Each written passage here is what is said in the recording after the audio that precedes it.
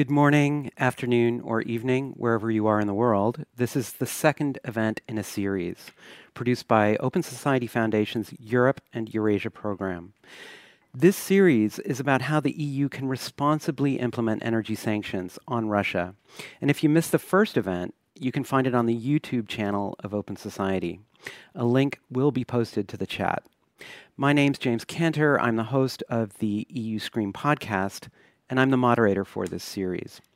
Today's event is focused on how the EU can push forward with a green energy agenda while overcoming the challenges of decoupling from Russian energy sources.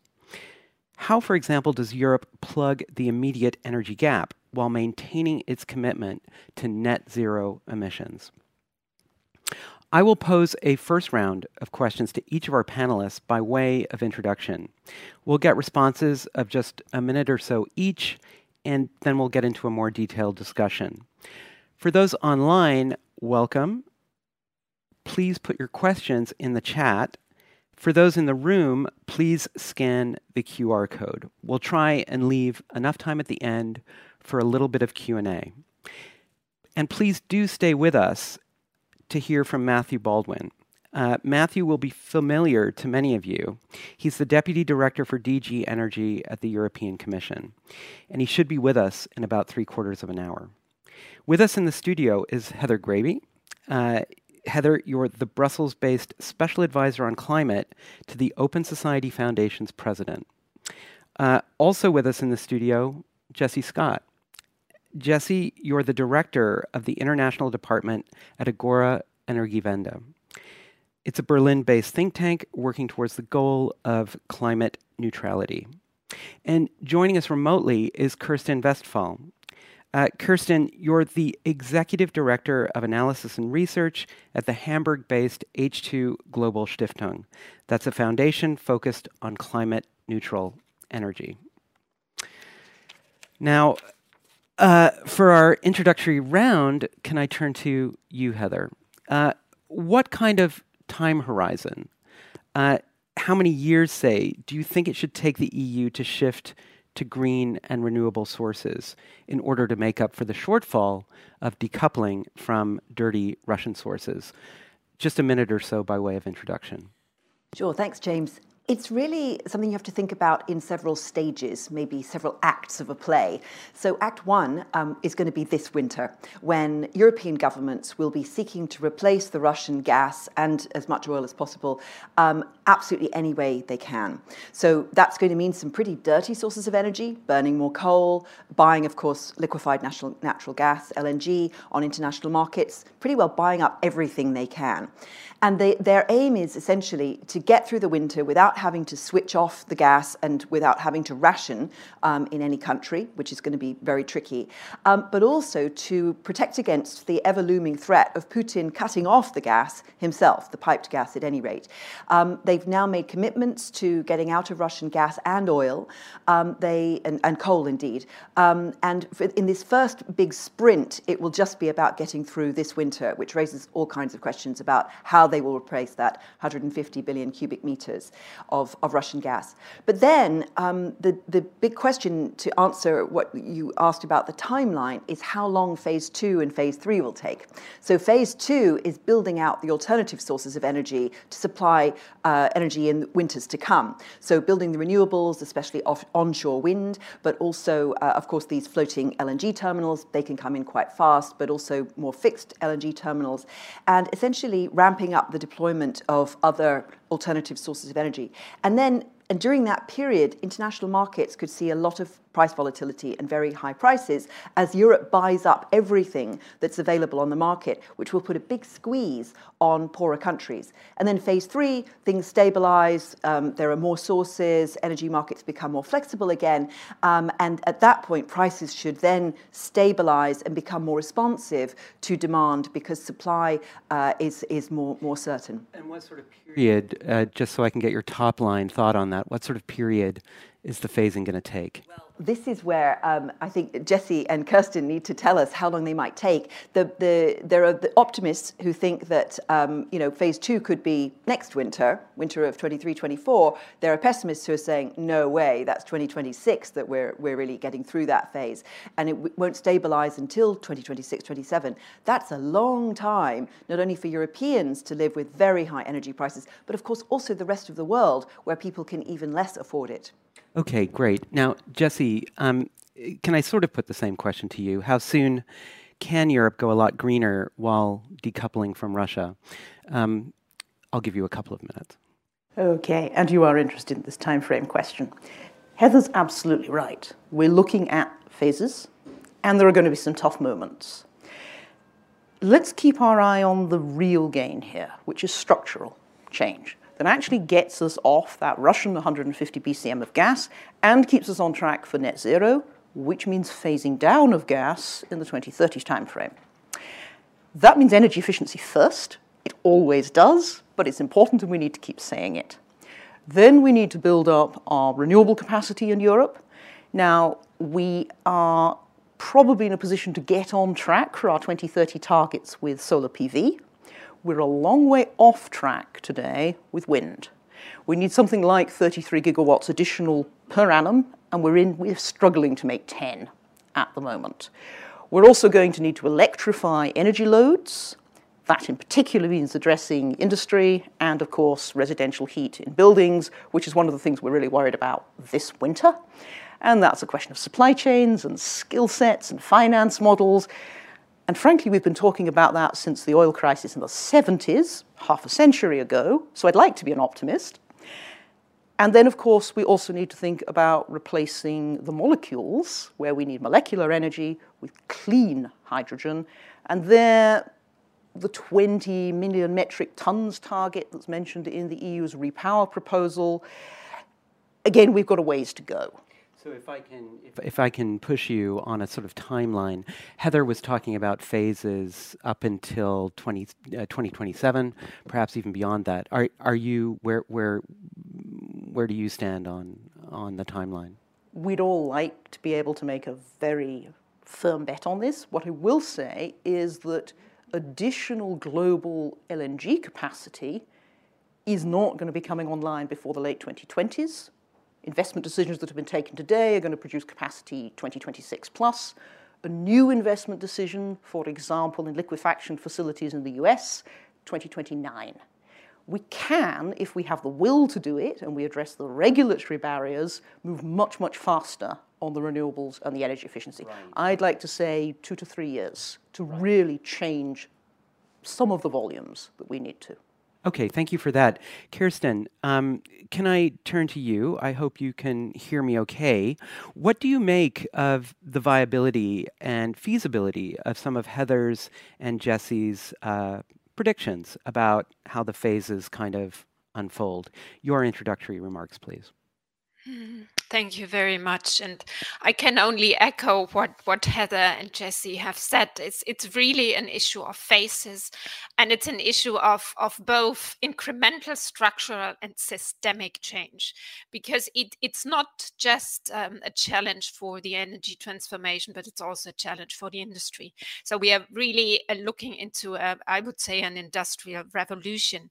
And if you ask me, I mean, Jesse has rightly pointed out that additional LNGs are yet to come from 2026 onwards. So the first phase for me is really the phase till, 2023, 2024, hopefully with some light at the tunnel around 2025, 26. And then we have the next phase coming till, I would say, 2035. And the measures that have been mentioned are absolutely right. We all know that, especially when we talk about the systemic challenge that is ahead of us, energy efficiency first, then electrification, and then the molecule question, which is deeply related with industrial revolution that I mentioned. But asking how quickly, how rapidly that could go, I would turn the focus to the fact that we we are actually in a threefold crisis, as we know. We are in a climate crisis. We have seen the corona crisis that has really caused I would say, a price and investment crisis that already loomed in the energy sector.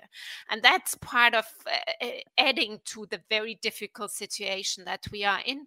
And of course, the third crisis that not only a crisis, but the Russian invasion into Ukraine has really caused that sense of urgency. But to act with regard to that sense of urgency, there would we have to see that we are really in a difficult situation. As I try to say, we are coming out of a price crisis, investment crisis in the energy sector. We've now seen really an energy crisis, and we might see really a supply and supplier crisis, because we're talking companies running bankrupt. We are looking in a really difficult socio-economic situation. So my precondition is that Kirsten,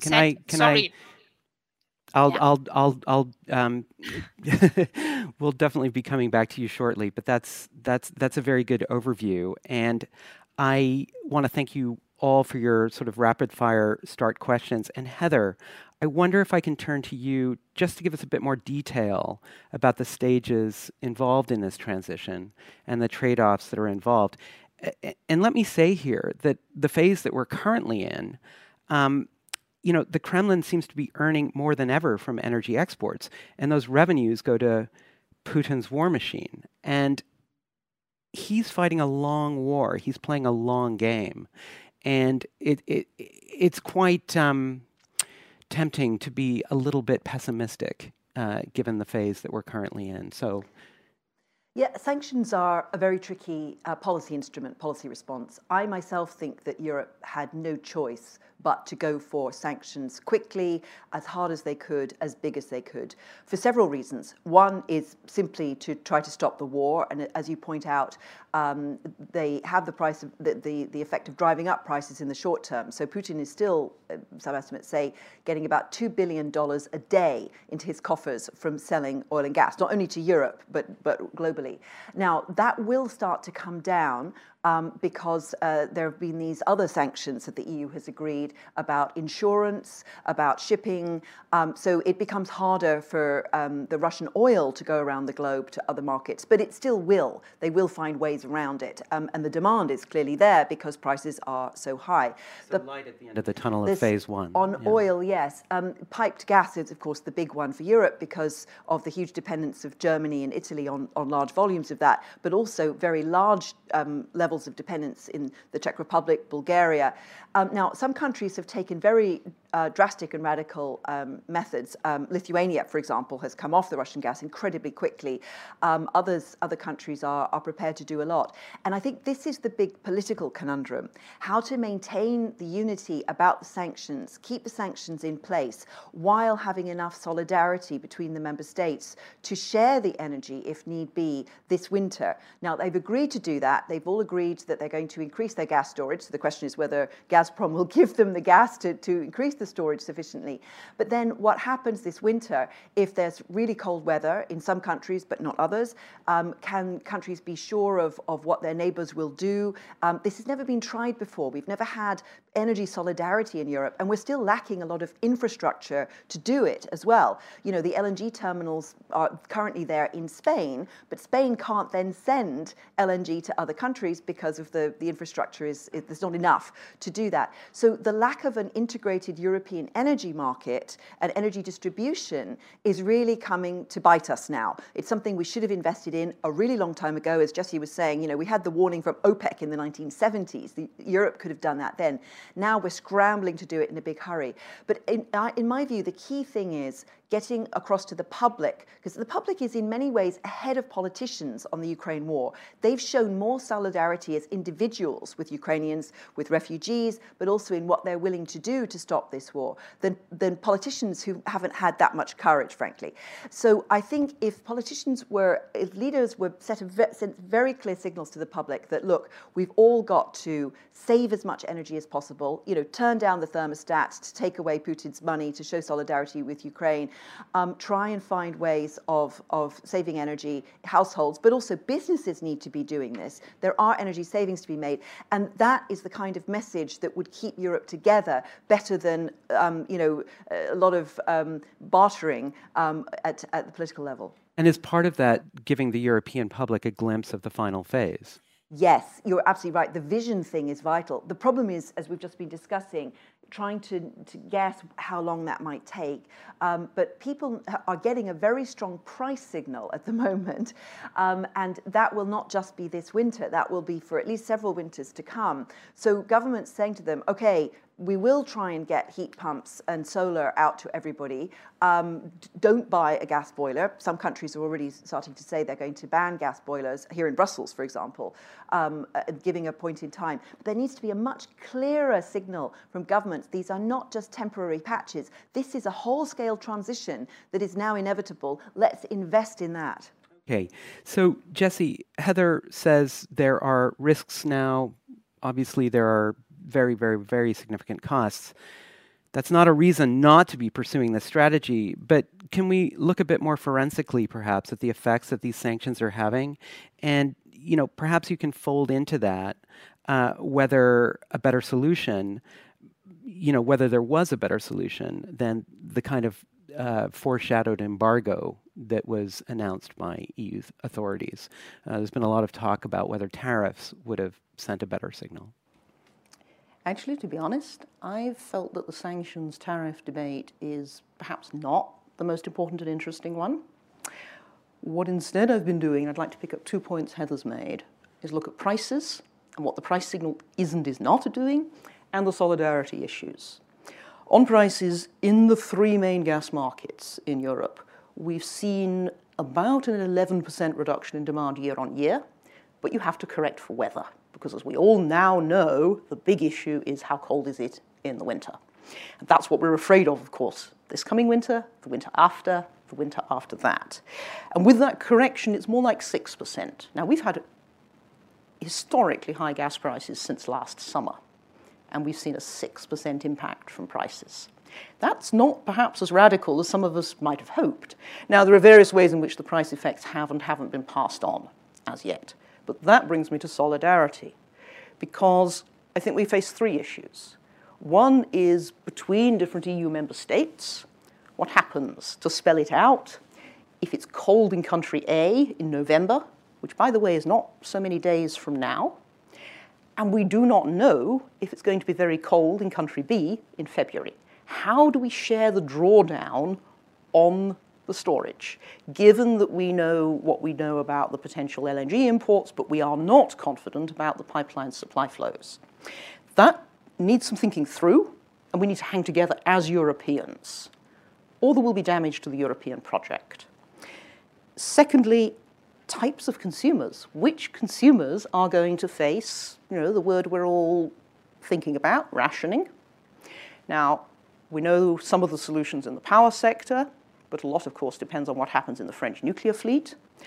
We know some of the solutions in industry, and I think the German decision to propose a gas demand reduction auction is partly a discovery process about what industry thinks it can and can't do. And then we come, of course, to household heat. And there we face the issue of energy poverty, because some of us are going to worry more about our gas and electricity bills than others. And I have to say, I've spent a lot of time lately with Western European colleagues, Eastern European colleagues, and our Eastern European colleagues are much more anxious about this. And they think we're a little unrealistic and naive in the West. People are saying, look, the last time we faced this situation, families moved into one room of a house, and you put cardboard on the inside of the windows for insulation. We could be very, very cold, and the politics of that is going to be difficult. I mean, these are some of the challenges, if I may, in the immediate in the immediate future, looking at the rest of this year, early into next, and certainly this winter. But I wonder if I could bring you back more to the sunny uplands and the larger vision, which is, how does the EU get to majority renewables without locking in sources like dirty carbon and LNG terminals galore, rather than putting that money elsewhere? And the question really is, when we have that larger vision, are we looking at lock-in, and how serious is that prospect of these polluting sources, or do you have faith that there could be a different result at the end of the day? Well, first on the renewables, the energy saving, those structural changes. Here I'm a little frustrated. We know the answers. We've known them for decades. We need to address onshore wind permitting. And by the way, there's a limit to what, of course, the European Commission, the European Union can do about that, because ultimately this is a matter of national and regional law. And we need our governments to pick up that challenge and go with it. And much the same applies to insulation in buildings, which is, of course, the biggest energy saving, fundamental to the household heat. We know the answers. We need to be braver and do them. When it comes to new investments, there's no shortage of money, by the way, for onshore wind. The issue, the bottleneck, is what is there to invest in while there's this huge queue of pre-permitted projects. For new investments, we will see some LNG investments. We will see, I think, some additional pipeline infrastructure shortcut type investments. I think the market will do most of that. There might be some EU public money. I don't think that's really going to be a major game changer for most of those projects. Where it would make a difference is for some of the member states where the commercial case is weaker, but perhaps the case for political solidarity is stronger. I'm more concerned about the contracts that underlie this. Will there be new long-term gas contracts? Or to be honest, I was concerned about that 2 months ago, because it's very clear in the discussions now that the global LNG producers are realizing that in Europe we are still holding on to our phase-down goal. This is very interesting, because you've mentioned some very, very concrete elements of how we get to a cleaner future: long-term gas contracts, permitting for wind, among others. And yet the headlines that we see, tend to be about the opening of the reopening of coal-fired power in so many European countries. And so there's a kind of one sometimes feels that there's not enough emphasis, perhaps, on these other very important stories. Kirsten, can I turn to you? Can you give us more of a geopolitical view, perhaps, on these issues? Can you read the tea leaves a bit for us? And one question I would put to you, I'd invite you to respond a little bit to what Heather and Jessie have said, but can I also put the question to you, how likely is a full shutoff of Russian gas this winter? We've already seen significant reductions in Russian gas deliveries in recent weeks.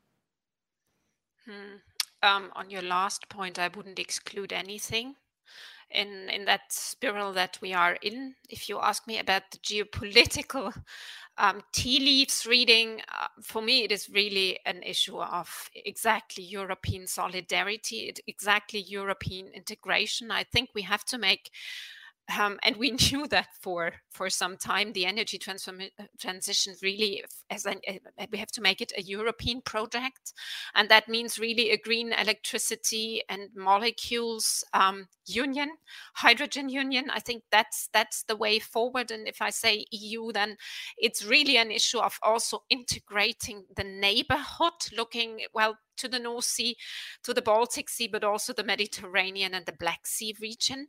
So this is part of what I would say the strategic element. We have to think through the new importing partnerships that we will see, and they will no longer be that kind of import relationships that simply substitute for oil and gas deliveries, but we are looking into really partnerships of sharing technologies, sharing values. It's much more the energy revolution, energy transformation will be much more technology driven.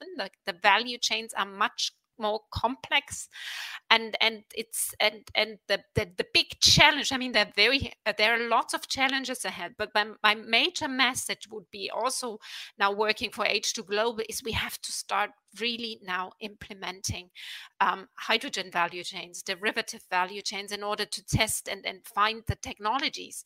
And that's the difficult and tricky issue right now, both managing the emergency and the crisis, but also already moving ahead. So doing both in parallel, securing the supplies and avoiding lock-ins, as you said. And if we have to do lock-ins, maybe talk with our partner countries about a way of decarbonizing the value chain later. So it's really about long-term strategic partnerships. And I also think the idea is right to think about integrating these ideas into the global gateway strategy. Or if you see the G7 declaration, that's the right point to think about global partnerships of infrastructure and investment, in particular in these new corridors. You know, Kirsten, I was very intrigued by one word that you used, which was values, when you were talking about partnerships with perhaps new overseas energy partners. And I guess I would put the question this way, you know, how do we manage this transition, either for new temporary fossil fuels or for the kinds of resources needed for green, clean, truly green, clean renewables, without deepening our reliance on a new set of autocrats around the world? Well, if we talk about importing green electricity, green electrons, green molecules, we don't have to look to autocrats. It's much more, as we know, there is more ubiquity. Renewable energy is available across the globe. Technology is also more an issue of transfer and know-how. Of course, I mean, what I wanted to say, responding to your first question, is we are looking, I mean, that's a tremendous challenge. It's a Herculean task.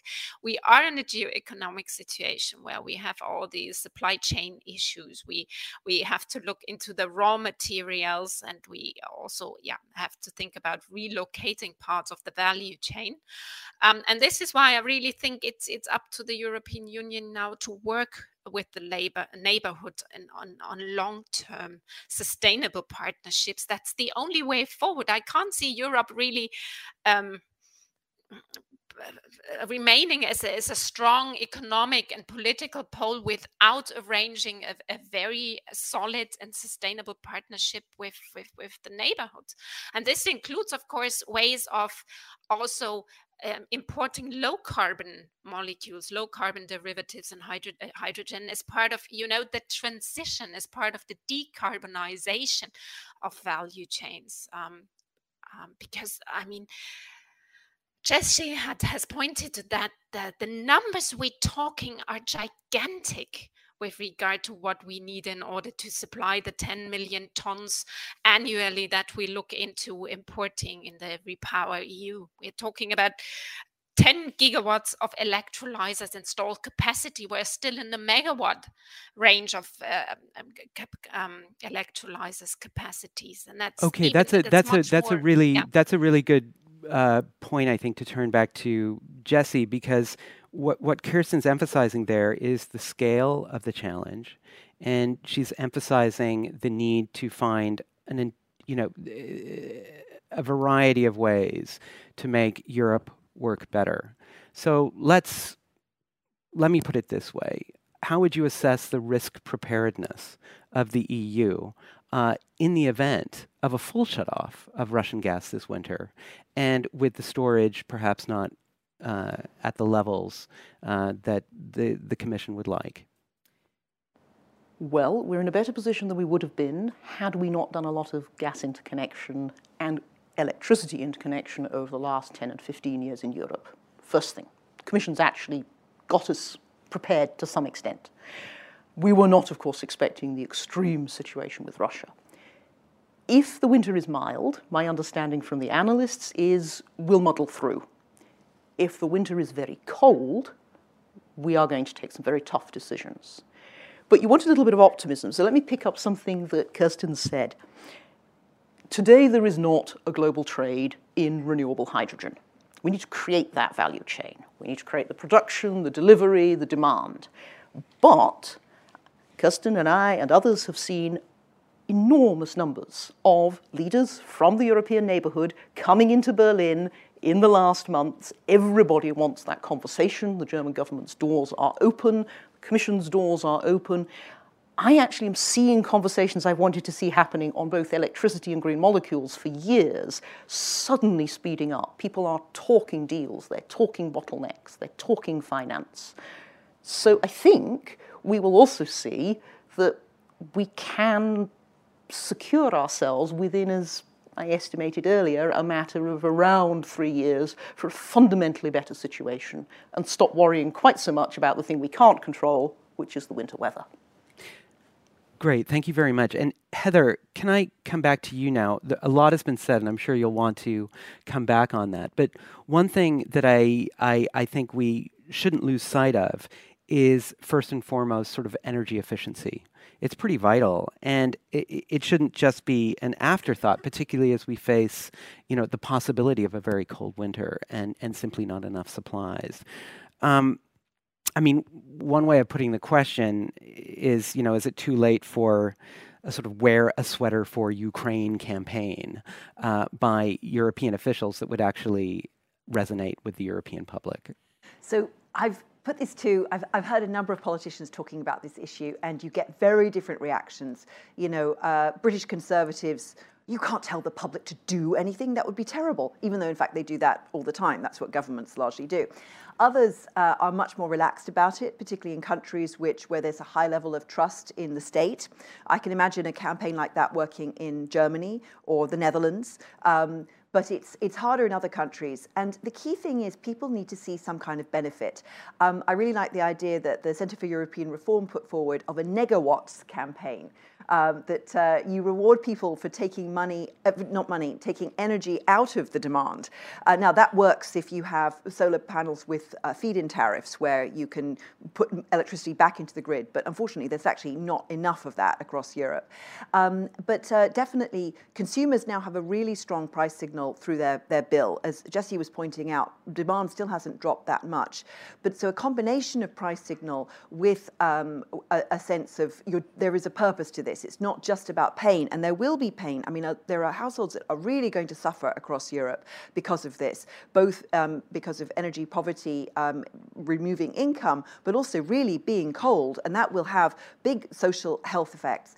So having a sense of where we're going is absolutely key, and also to give people a sense of solidarity across Europe. This is a moment when European integration needs to deliver some benefits by it not just being one summit having emergency conclusions after the next, but the sense of a plan and real commitment to solidarity that would shore up a lot of the kind of sense of uncertainty that's there at the moment in a lot of governments about how they're actually going to manage this, and also prevent some of the emergency response which locks in dirty sources of fuel longer term. Yeah, you wanted to come in, Jesse, on the demand side, I think. Just to say that when it comes to citizens' response, we're all, of course, constrained by where we live. Some people live in buildings that really do need heat. Others live in buildings where actually we've put in relatively modern heating signals, and there's a maximum of the thermostat, but there's also a minimum. You can't turn it down below 18 degrees. Well, that is limiting the range now of the response that we have. People would be willing to wear 3 sweaters, but if the building is still automatically heated to 18 degrees. So I think we're going to need an enormous public information campaign, but we're also going to have to learn from the public a lot about the very, very complex historic set of building infrastructures that we have. That's good news because it's been a barrier to doing energy efficiency in buildings seriously for many, many years. Jesse's talking about a 3-sweater winter. And I think cardboard insulation on the windows. I mean, people are really going to be going to whatever lengths they can, and there's a shortage of skilled labour to put in solar panels, and there's a shortage of heat pumps. There's a shortage of the solar panels themselves. So even when people can afford to make the transition, we now have real supply chain bottlenecks. But I just wanted to raise one other thing about energy poverty. So at Open Society, we've been part of a project also with the King Baudouin Foundation and IKEA and others called Energy for All in Europe, which looks at energy poverty. And there are very interesting focus groups in that, which talk to really vulnerable people who are facing serious energy poverty about what they're willing to do, what they can do. And there's across the board, there's very little climate denial in Europe. And people understand these are real issues. And there's actually a high level, even among people who are at a very low level of income, really very vulnerable. They want to do what they can to make the energy transition happen. But the problem is they're often lacking the means to do it. For example, they're living in a building with poor insulation, but they don't own the building. Even if they could afford it, they can't put in the insulation. That's up to the landlord. Or they have one energy bill for the whole building, which is the landlord simply divides among the tenants. So it doesn't matter how much energy they use. They'll face the same bill. So, and then there's the whole question of thermostats. So the key thing is giving people the means, empowering them to take these decisions into their own hands. And that's something that I think governments should really be focusing on now as well. What can they do to help people who own their own homes, but those are going to be the better off middle class people, but also to help those who don't own their own building and who are relying on often really very poor infrastructure. And the answer there is, I think, not to subsidise at the petrol pump or the gas bills, but to give really directed social security to those who need it on the basis of their income. Okay, so a real opportunity there if governments get the messaging right and they tap into real needs that are rather granular, actually, to do with thermostats, to do with insulation and price signals. Kirsten, can I come back to you? One thing that we had mentioned earlier were countries in the East and their vulnerability. And I'd like to turn also to Ukraine and Moldova, for instance, because here we're talking about countries that may join the EU at some point, and we would like them to join green. So again, another geopolitical question to some degree, but what can we do to ensure that the EU helps the most exposed member states, as well as candidate countries, to, as I say, join green if and when they join? And I also wanted to ask that question, perhaps against the background of warnings that we hear from Ukrainian officials, for instance, that by deterring fossil fuel projects, the EU has given Putin more power. So these are very, very emotive and political debates in some of our current member states as well as our candidate countries. Well, I would say first for the winter, really ensuring the solidarity issue with what has mentioned. I mean, it's part of also the German challenge to supply also, Eastern countries via German pipelines. So it's really an issue around corridors functioning. And as Jessie said, we as the European Union has done a lot in improving interconnectivity here. So that's one point. The second point is really, I'm very happy to see that Ukraine is synchronized. The electricity grid is synchronized. We have started the first trading really with the Ukraine, and that's the way forward. And I would also see, and that's my third answer to your question, is we have to think through really pathways, decarbonizing existing value and energy chains, not simply looking into the green option, which of course should be part of the final setting, but indeed using what is there and step by step integrating and decarbonizing. Right. And so you see a great role for Ukraine and opportunities, because we have a huge pipeline infrastructure with Ukraine if we look to hydrogen. So if I've read you correctly there are definitely steps that the EU can take at this point to ensure that even these candidate countries can take the kinds of, we don't want to, as we debate prices for Europeans in the rest of the bloc, we should also be thinking about these countries that we're supporting to the east, and there are ways of bringing them into a greener future. Yeah, of course. We have to think through joint projects. As I said, we have already the synchronization with Ukraine, and trading with electricity ongoing. And of course, that should be expanded, and there's a way forward. It's now a very challenging situation, in particular if we're looking to renewable energy projects, because the best sites are really in occupied territory. But of course, this is the way forward to work together on the decarbonization issue of both electrons and molecules. James, I think there's a real opportunity also to think about leapfrogging in terms of stages of decarbonization. You know, the Russians have now destroyed Ukraine's largest carbon emitter, which is the Mariupol steelworks. So the obvious thing to do, when we very much hope when this war is over, is to build back greener in Ukraine, and to help the EU, for the EU to help Ukraine to leapfrog a stage of development and move directly into a decarbonized hydrogen and renewables-driven economy. Hydrogen, of course, has to be manufactured with renewables energy to be green. But don't build back steel and cement and these industries of the past, but instead move straight into integrating Ukraine into the European Green Deal and the whole, not only decarbonization drive, but also sustainability, biodiversity. Ukraine has fantastic biodiversity, lots of wetlands, which are really valuable. Also lots of small-scale agriculture, so not moving Ukraine into the CAP and a monoculture, but preserving the real natural ecosystem benefits that Ukraine already has.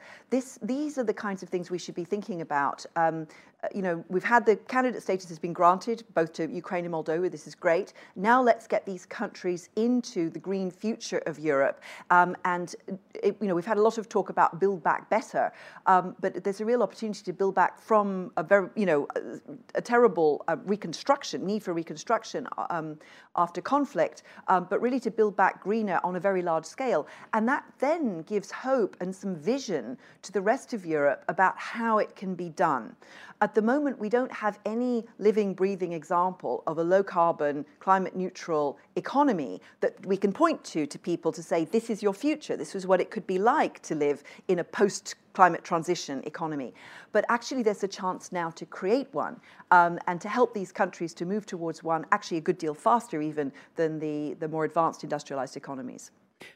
Jessie, that's an extraordinary vision. It sounds like the sort of thing our politicians should be talking about more frequently. Is that viable? Is that feasible? Do you think some of the vision that, I mean, Kirsten laid out some of the stages, and then Heather kind of gave us a vision of a future post-transition economy. It's absolutely feasible. It's also absolutely necessary. We have climate targets because you cannot change Earth system physics, and we are not on a good track at the moment. It's also a signal that's been picked up around the world.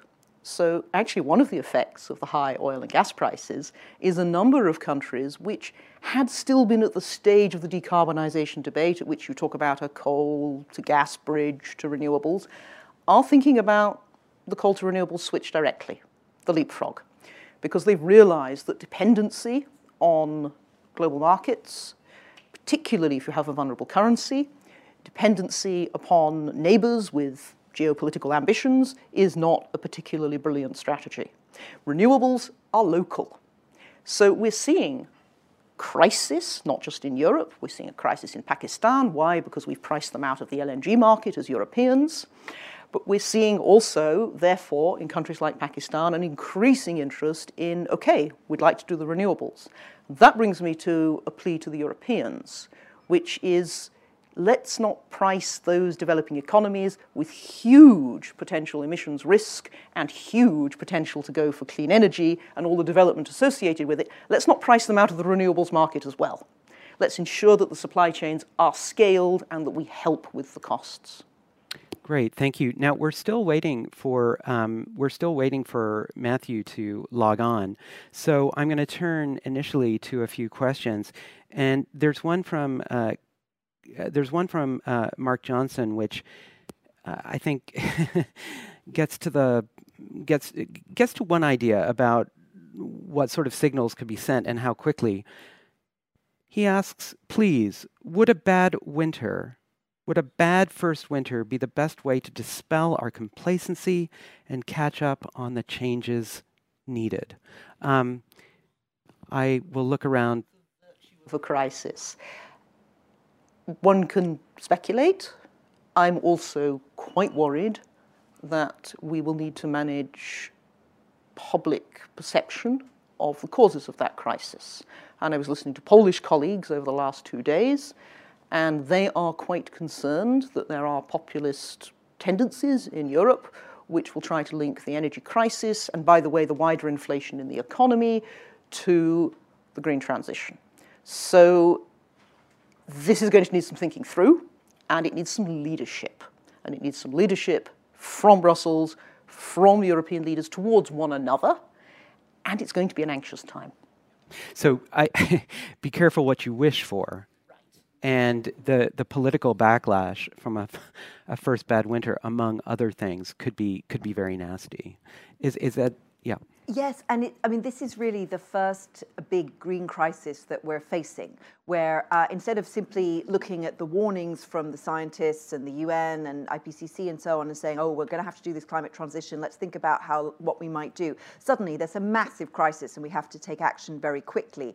And usually that's not such good action. It's unplanned, you waste a lot of money and time and effort and resources just dealing with a crisis situation, when if you'd planned it several years before, it could have been much less bumpy. So we've got enough crisis right now. If this is a bad winter, the danger is that pushes actually the wrong incentives, perverse incentives.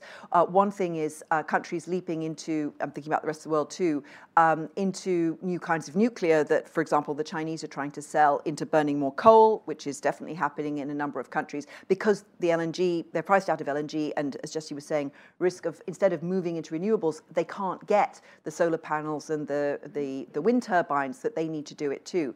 So we need to have enough time to bring on stream the kind of renewables technology so that everybody can make that transition. And at the political level, there is a huge danger that there's already a lot of the disinformation that's already out there, which is blaming the high prices on the climate transition rather than on Putin, which is what it should be blamed on, that this is just going to undermine support. There's already a lot of conspiracy theory and disinformation about these things. You also see some extraordinary claims which are really untrue, that, for example, electric vehicles have a worse environmental impact over their lifespan than fossil fuel ones because of the batteries and so on. This is not true. They're massively more efficient. They're over time, they are much better. But there's that kind of disinformation from different sources, which is really unhelpful at a moment when the political leadership needs to be for all of us to enter this transition and to try and make it go as smoothly as possible and set the right incentives for investment in what will provide freedom fuels and decentralized local energy production, not only in Europe, but also globally. Very interesting. You should mention transport, because we had another question from Craig Winokur. He asks, when it comes to transport, the EU is betting heavily on electrification. He asks, how long will it take for European electricity generation to be renewable and for that infrastructure to catch up that is needed? Kirsten, I'm sorry I didn't bring you into the last round. Did you want to chime in there before I turn to Matthew? Not necessarily on the transport issue. I think we should also divide personal car fleets and talk differently about maritime shipping, for example, and aviation, where we need other solutions. That would be the point that I would like to make here.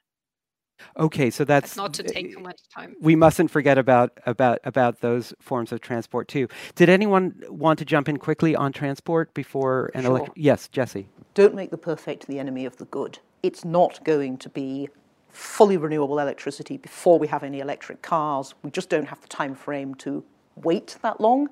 Let's get on with it. Okay, great. Now, we do have Matthew with us. Hello, Matthew. I introduced you earlier on, but let me just repeat that you're the Deputy Director General at DG Energy for the European Commission.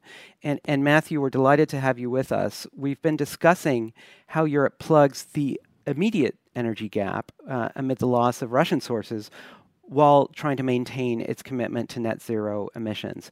Maybe you can lay out a little bit what the vision is from DG Energy when it comes to squaring this circle. Well, good morning, everybody. Fascinating to listen to my former life just being discussed, transport there, and I fully agree with what was said. Indeed, we can do much more on transport energy efficiency. I mean, through speed limits, through reduced uses of cars and so on. We've talked many times about these issues. But from the broader DG Energy perspective, it's an interesting question. I mean, in our view, not only is there no dichotomy between plugging the gap and keeping our commitments to net zero to the European Green Deal. So, in fact, we want to step up the pace of the transition to the Green Deal. It'll be essential in the short to medium term if we're to keep Europe powered up. Stepping back from the question, I mean, if you like, there are three separate challenges we face right now in energy. It's an interesting time. We have, of course, issues around prices, and we must remember that prices have been high for some time, from the last autumn onwards. We have a related issues around security of supply. And of course, we still have the existential challenge of climate change. So the whole thrust of REPowerEU is to tackle this triangle of issues together. We have to diversify out of Russian gas. The world has changed since the 24th of February, and it's not going to be the same again. And that diversification is essential and it's urgent. We need to improve our resilience and our preparedness. And at the same time, we need to accelerate our green transition. So this is why I think in the same breath, it's essential we focus on all the different prongs of the triangle of REPowerEU. Just for example, we want to increase the target of renewable energy from 40% to 45% by 2030. We want to increase the target for energy savings. We can, by these methods, for example, reduce our consumption of gas and oil by up to 5%, really quite quickly in the short term. So there's a tremendous amount of things that we can do. And of course, if I could just briefly turn to the issues around what we're doing with the Energy Platform Task Force, which is aimed in the short term at addressing the issues of getting out of Russian gas. We are looking in three routes. I have lots of threes today.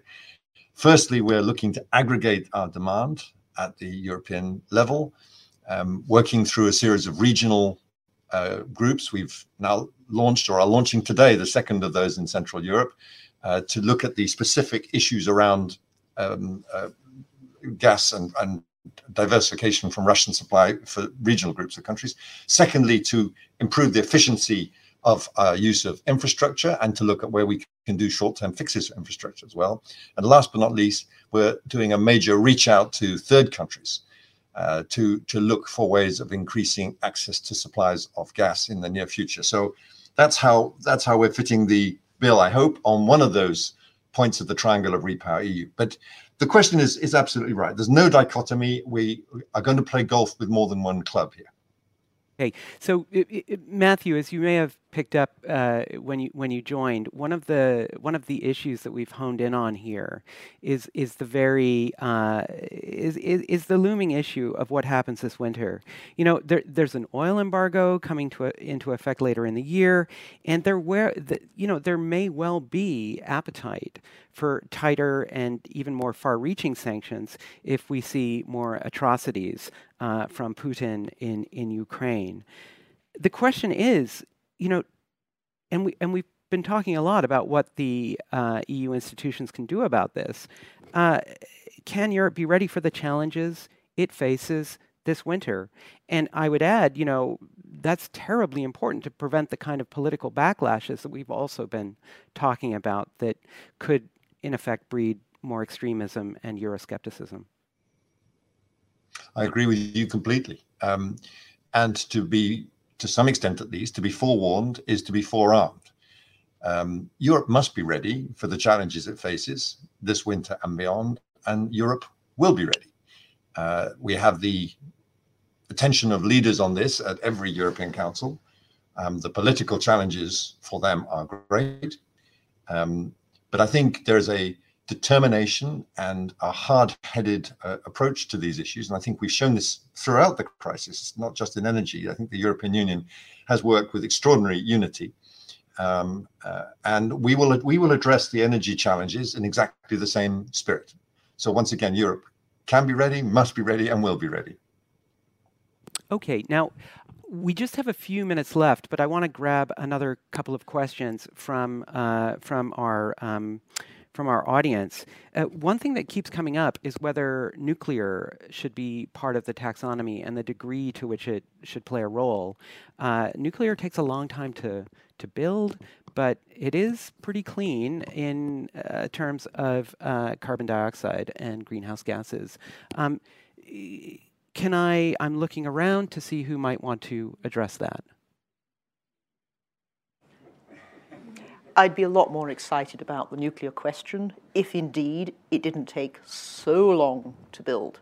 From the point of view of some of the timelines we're looking at on energy security and on decarbonization pathways, it doesn't seem to me a priority discussion. Okay, very good. And we also have a question, and perhaps this is one for Kirsten. The question is about whether the hydrogen partnerships, Kirsten, would not just be in our neighborhood, in the European neighborhood, but also could reach out to Asia and to other parts of the world. Right. I mean, definitely yes. There is a question of whether we're talking about derivatives and transport vectors, then it's clearly a task for the European Union also to work on establishing a global market. I know that it's way ahead, but looking into the establishment of a global commodity market. But it's also very much an issue of partnerships, long-term sustainable partnerships in pipeline distance. So I really see the development of pure hydrogen in concentric circles around the EU and first regional hubs. Okay, great. Now, before we wrap up, maybe I can just come back to you, Matthew, for some thoughts on that. Yes, thank you. Sorry, I interrupted you. No, I very much agree with Kirsten on this. Hydrogen is a crucial part of the future, and this is why we've identified in Repower the need to have not just 10 million tons of domestic green hydrogen production by 2030, but we want to look at ways of importing an additional 10 million tons of renewable hydrogen by the same date. So these partnerships will be central, and they'll be central to our work in the Energy Platform Task Force as well. I mean, it's very difficult and it's not very useful to have a conversation with third countries about improving access to LNG without at the same time broadening that conversation to hydrogen, looking again at infrastructure and how that role can be played. And if you look at the formidable investments needed in hydrogen, I mean, we are estimating under Repower an additional eye-watering sum alert, 113 billion euros needed, including a huge part of the cost in investment in renewable electricity capacity to produce renewable hydrogen via electrolyzers. So, I mean, this is a major challenge. We're at the bottom of that curve now, and we're very keen to go up it, including by the use of hydrogen partnerships. Super, thank you. Heather, we've got just a couple of minutes left, but I'd like to invite you to perhaps respond to some of those final thoughts that we had. Just thinking longer term, there are a couple of things where I think we really need to think about integration of policy. So on hydrogen, for example, great to have the technology now to replace the molecular needs, particularly in industrial uses where you don't want to put electricity straight in. But ultimately, you have to make the hydrogen with renewables, not fossil fuels, for it to be truly green. Hydrogen doesn't just magically appear. And at the moment, we don't have the renewables capacity to do it. So what Matthew was just saying about the need for investment is really significant, both in Europe and also in the rest of the world. For example, at the moment, as I understand it, Europe itself only has about a third of the renewables capacity that would be needed in order to meet that production target that Matthew just mentioned. So how do we build another 2/3 over the next few years?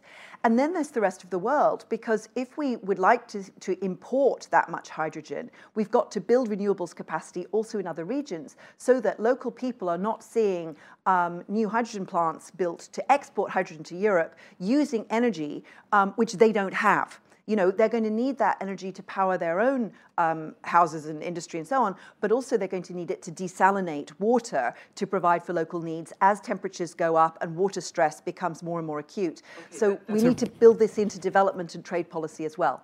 Brilliant. That's a fantastic global view. So we're looking locally, we're looking globally. Now, we're out of time, and I'd like to say a big thanks to our panelists, both here and virtually, Matthew and Kirsten. Thanks so much.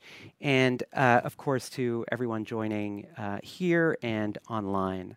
And as a reminder, you can go to the chat for a link to the first event in this series on why energy sanctions on Russia matter so much for curbing the war in Ukraine and how to make those sanctions effective. It just is left to me to wish you all a very pleasant day, and thank you again for joining.